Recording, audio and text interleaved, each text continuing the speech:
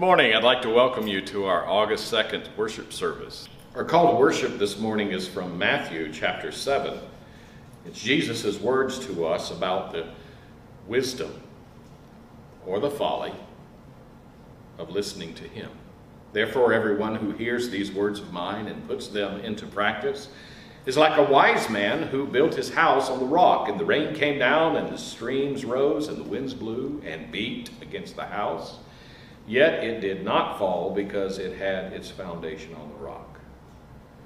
But everyone who hears these words of mine and does not put them into practice is like a foolish man who built his house on sand.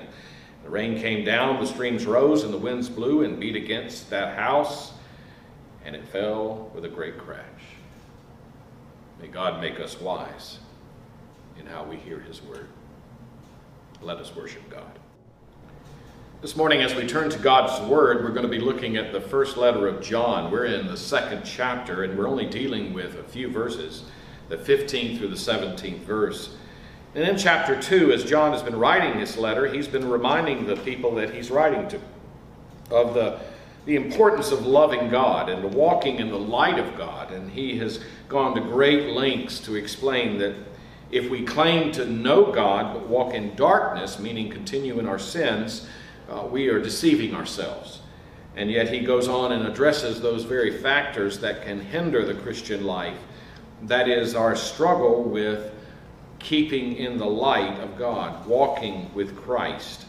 And so as we continue in this series, How Do I Know I'm a Christian?, we found out so far that the scriptures teach us that to know God is the only way to do so is through Jesus Christ, his Son.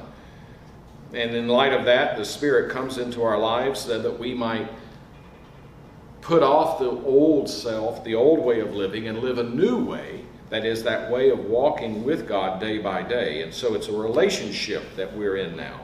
Not a perfunctory ritual of religion, but a relationship with God where we are now his children, called children of God. And so as we've dealt with the second chapter so far, he writes to us about a new command that's not new. It's an old one. It is to love the Lord your God with all your heart, your mind, your soul, your strength, and your neighbor as yourself.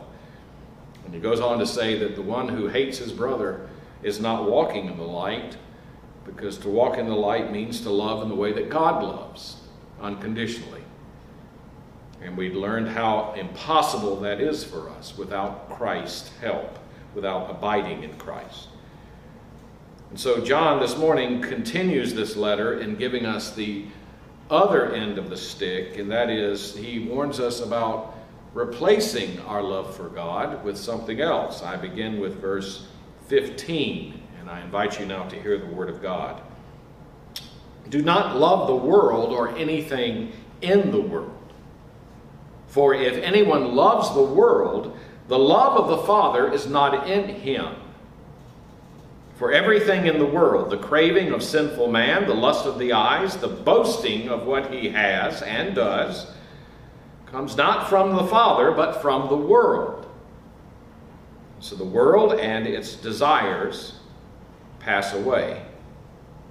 But the man who does the will of God lives forever. This is the word of God. Let's pray. Father, as we think about living in the world, and we remember the words that Jesus said, that we are in the world but not of it, we thank you for these short passages that teach us indeed what it means to love you as opposed to loving the world. And so as we study your word, show us where it is that we compromise in our love for you. Show us, God, how you have provided ways in which we can grow in that love of Christ, so that in the days that we live, we would not be embarrassed or shamed when we say we love the Lord, the God who is almighty. We ask it and we pray it in Christ's name. Amen. We were coming down the interstate this past week, and I noticed miles ahead there were signs that were giving us indication of what we were to expect as we were driving down the road. They were kind of square signs turned into a side, and they were orange with black lettering, and they had the sign of warning, traffic patterns changing. So as I thought about that sign, I thought about how John's letter this morning is giving you the same kind of warning as a believer in Christ. You see, now that you are in Christ and you're walking in the light and growing in your faith in God, there is an idea in our world that somehow if I trust in Jesus, then my life will be perfect. I won't ever have to worry about money or the future or the past or my children or even my dog or my cat. The truth is, if you're going to follow Christ and you're going to follow him sincerely and wholeheartedly with all of the love you have, you're going to find that there are times where you are tempted to compromise on that love of God. As John has taught us in the first part of this chapter 2, that the command to love God is not a new commandment, but it is an old one. It is in the Old Testament, and it is repeated numerous times, but begins in Deuteronomy chapter 6, where Israel was told to love the Lord their God with all their heart, soul, mind, and strength. So are you. You're to do that every day. But if you have endeavored to live with that kind of motivation, you have undoubtedly, like me, found times of great trouble and feelings of incompleteness, of an inability to accomplish what God is asking us to do. And so in light of that, John is concerned with the people he's writing to, because there is a teaching that is being promulgated in the church that would allow them to think of living life in the light of the gospel that indeed does not honor the gospel. And he begins with that by saying, do not love the world. Immediately when you hear those words, you begin to think, well, wait a minute. Didn't Jesus say in chapter 3 of John's Gospel that God so loved the world that he gave his only begotten Son, that whosoever believeth in him would not perish, but have everlasting life? And so God loved the world. Doesn't he expect us to as well? And of course the obvious answer is yes. Of course he does. But the warning John is writing about this morning is not a warning that we should not love people in the world. The warning is that we do not love the way the world is, the system, the way in which our lives were before we came into the light of Christ. In other words, the way we used to live when we lived in the darkness of our sins, when we had no love for God or his Son, nor desired to be led by the Holy Spirit. And so the warning that he's given, please notice, first of all, is a warning to those who were loyal members of the church. He's not talking about the people who are on the peripheral, on the edge of the faith. He's talking about people who are walking in the light of Christ, who have come to know the forgiveness of their sins, the security of their salvation, that in Christ alone they have a relationship with the Father that cannot be taken away. It is secured for them in heaven. Peter writes and says, it's like a treasure that nothing can be stolen from, that moth can't eat, and it's preserved by God in heaven for us. Well, if it's preserved in heaven, this relationship with God, then why do we need the warning? Because you and I both realize that the warnings that are given are there to help us stay in the light, keep on the road, not have an accident. And so when John is writing to this, he's writing to this whole concept that we are not to love the world, because first of all, if you noticed in verse 15, that if anyone loves the world, the way the world works, the way the system of our world is, that is under the dominion of sin, that we used to be a part of, if we still love that way of life, if we still desire it, if we still crave it and seek it and give ourselves to it, then the love of the Father is not in us. It's harsh to hear those words. If anyone loves the world, the love of the Father is not in him. And yet, because we are born of God and by his Spirit given this new life that is in Jesus Christ, the eternal one, we really are born into a life where we are very much aware of God's calling on our lives to love Him, but the barriers that are existing not only in the world but in our hearts that can lead us down paths of deception and far from the will of God. When John is writing this letter, there was a teaching in that day that you can still discern that is alive in the church today. It was called Gnosticism. It was a belief that we come to a knowledge of God, and that knowledge is such a revelation that it is a total experience from the spiritual realm that enlightens us and opens us to this truth that God is here and with us, and that Spirit and God is true and pure and right. But the problem is our flesh, that our flesh is wicked and evil, and that God never intended it to be this way. And so the Gnostic believed that the spark of the divine came into the world and landed on the earth and was encapsulated in this material, fleshly capsule that we now call our bodies. And even more, now that Christ has come and shed His light, He's come to reveal to us that everything that is spiritual is good and pure and right, and everything that is fleshly is evil. And so the Gnostic believed that because of that, the only way to live was to live without care for the body, to be redeemed, to be under the control of Christ. The Gnostic in his daily life believed that he was right with God because of the Spirit that had been given enlightenment knowledge to him about God, and that what he did in the body didn't matter. Therefore, he could do whatever he wanted to with his body because his spirit now was in contact with God. And there would be one day when then the end would come and his spirit would be reabsorbed into God's presence, and this flesh would fall away. And he would finally be separated from the sinfulness of the world. Well, that kind of teaching is a betrayal of the gospel and of the creation that God has created.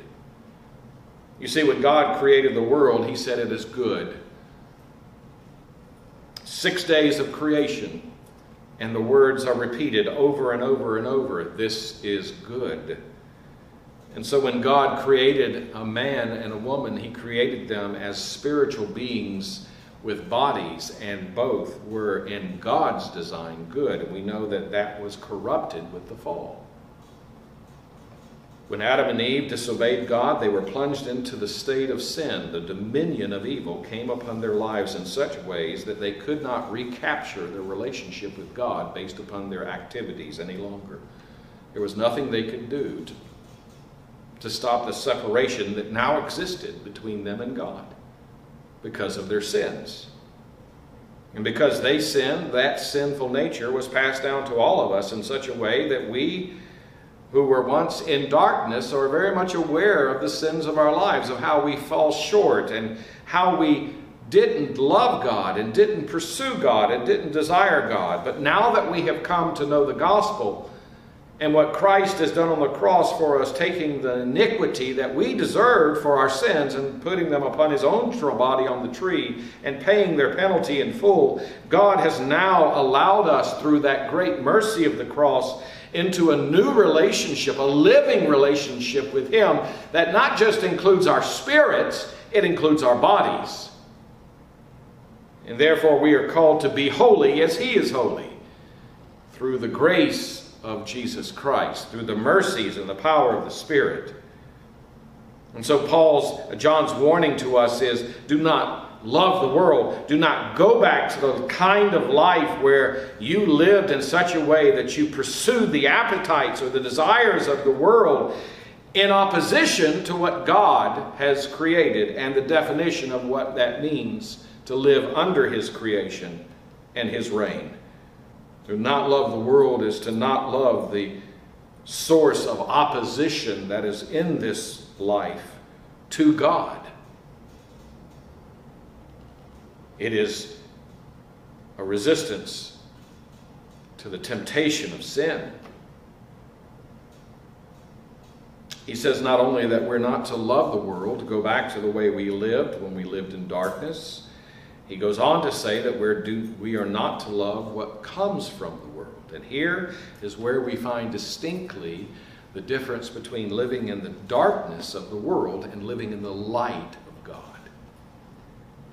If you notice, it's in verse 16. He says, for everything in the world, the cravings of sinful man, the lust of the eyes, the boasting of what he has or does, comes not from the Father, but from the world. Well, what does he mean by this? Well, it's almost like a triad of the description of a category of sin that's in the human heart. He first lists the lust of the flesh. Well, what is that? Well, it's the source of sensual desire. And it's a twisting of what God had created. In other words, God created Adam and Eve. He created all of us as human beings to be sensual, to enjoy our sensuality, our scent, our eyes, our ears, our taste, the physical pleasure that comes with touch. These are things that God has designed, and he said they are good.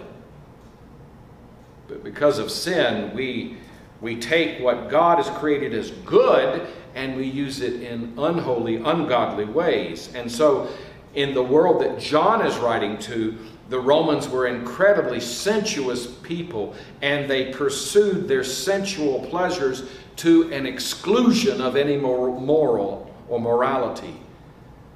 In fact, they lived very immoral lives. And John is saying that that is what we are not to love. We are not to love the immorality. We are not to love pleasure to the point that we pursue it and it causes us to violate God's word and his laws. When you begin to think of this, we think of sexual immorality as something that is just common.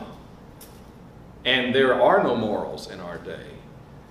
And so for the Christian in the year 2020, the advent of pornography and the internet, the overwhelming trafficking of sex that is happening even in Charlotte, North Carolina, all of this is a result of not the light of God, it's the result of the darkness of the world. And John is writing saying, don't love that,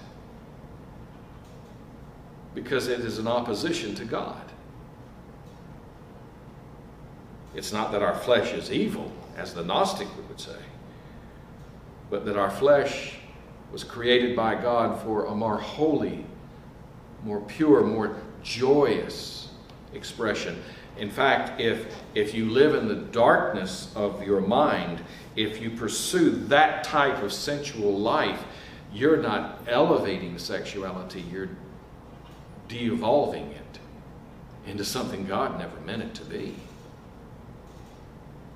John says, therefore, as Christians, we who were once practicing all kinds of sensuality that led us away from God, because we are now in the light of God, we are to come confessing these sins to God in such measure that we are relying upon God to deliver us from its power. I don't know if you've thought about that this week. You turn on the TV, it's all over. There's not a program you can watch where it doesn't tempt you to think in sensual ways that are in opposition to the holiness of God. You have no hope except that you come to Christ whenever the darkness creeps in. He goes on to say the lust of the eyes. Well, what does he mean by that? Well, we understand the lust of the eyes being when you see something and you want it. And it speaks of greed. Greed is one of those sins as Christians we never really want to talk about, because it's one of the white kind of sins that we look at and kind of give a nod to. It is that kind of a arousal in our hearts where we desire things when we see them, and it doesn't matter whether we have them as our own possession, if they belong to someone else, or even if they are not ours to obtain. We somehow excuse those kinds of barriers and allow ourselves to indulge in things in amazing ways. The fact that we're seeing marriage become a less and less important institution in our culture is an indication of the greed of our hearts. Well, what do I mean by that? Well, God says it's wonderful to want to be married, to have a family, to understand and to know someone intimately in such a grandiose way, but it is completely a violation of God's purpose in our creation that we would desire someone else's spouse. When you take that to its logical extent, if you're single, what that means is if you're acting like you are married to someone when you're not, you're living out a life of greed. You're greedy for sensual pleasure, and you're doing it in such a way that you're not even paying attention to what God has said concerning the warnings that are there before you of how it will destroy your life. It will cause you to have less of an inclination to enjoy the rewards that God intended from the beginning. Or when you see someone else who's driving and living in a house maybe that is wonderful, or driving a car that is just extremely expensive, and you become overwhelmed with that, and you think, well, if I just have the house like that or a car like that, then I'll have the life that I want. And so you pursue it and you throw yourself into it because of the lust of your eyes. You desire it to the point where you no longer see God's or seek God's providential care of your life for what you have. You become unsatisfied and seek beyond what God has provided at the moment, and you sacrifice your relationships with your spouse or your children or your neighboring families or even your neighbors themselves, and you do so that you cheat or take advantage of those who are weak in such measure that your greed is satisfied. This is beyond what God has intended for us as we walk in the light. When we think about living with the passion of the lust of our eyes, we are thinking about someone who is captivated by outward visible splendor to the exclusion of loving God. And then the third is the pride of life, and it deals with really the possessions of life, you could say. It's those moments where we might be tempted to boast or in arrogance brag on what we have obtained and what we own and how important we are because of those things that we possess. And so we begin to look at other people who don't have the things we have or enjoy the perks that we enjoy, and we begin to think of them as inferior or somehow less than we are. And in that way we malign the image of God in them, and we begin to walk in the darkness of our hearts in such ways that we judge others by the externals. And in so living, we creep back into the darkness of the world, and we begin to love the world once again because we see ourselves as important or find our significance in what we own or possess or where we live or what we drive. And that is not to say that having possessions is evil. That's not it. It's when we make those possessions the measure of our value or anyone else's value. This is the darkness that John is writing us to resist. And he says, listen, my friends, this morning, do not love the world. Do not love what comes from the world. He says that to faithful, Christ-abiding believers. Which leads really to the obvious question this morning. Am I being tempted to compromise in my love of God? In how I live in my body? The practices that I perform? The activities I live by? Do I allow what I see to captivate me? That it displaces my love for God?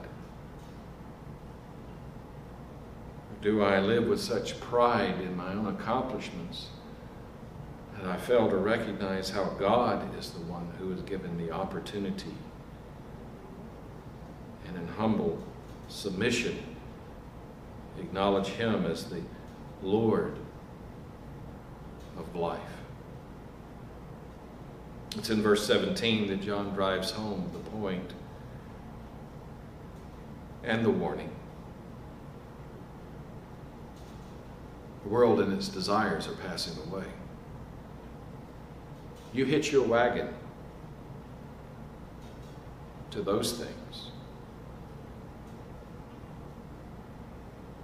it won't last. It will never satisfy. It cannot deliver. It will not resolve the aches of your heart, the desire for love, the significance of life.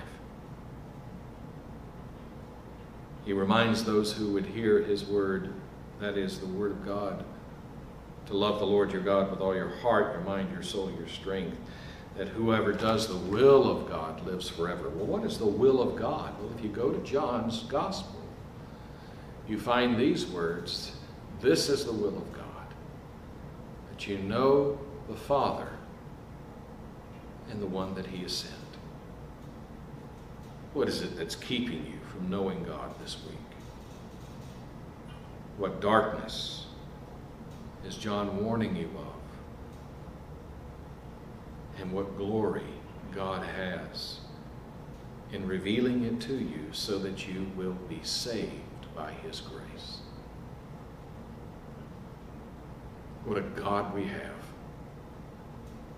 who so loves you that he warns you now. Love him. Let us pray.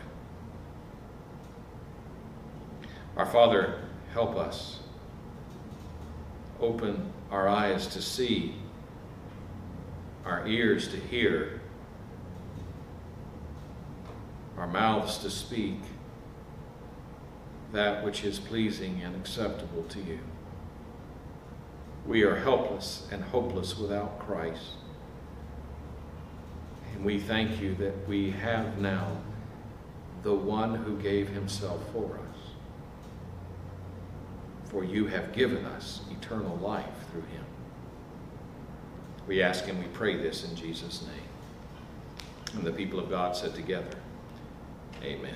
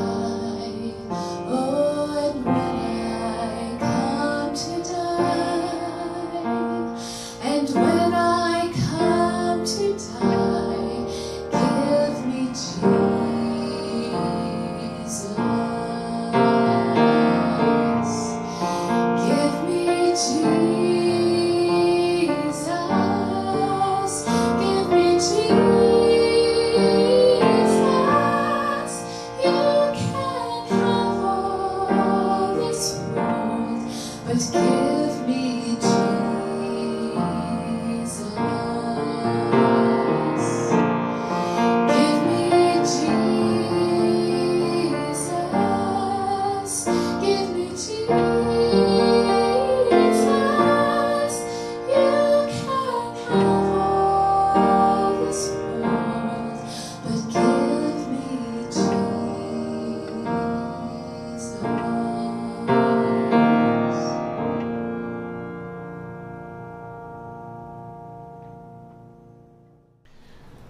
I'd like to let you leave with these words that come from the book of Jude.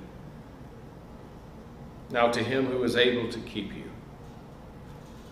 you from falling, and to present you before his glorious presence without fault and with great joy. To the only God our Savior be glory, majesty, power, authority through Jesus Christ our Lord, both now and forever. In the name of God the Father, the Son, and the Holy Spirit. Amen.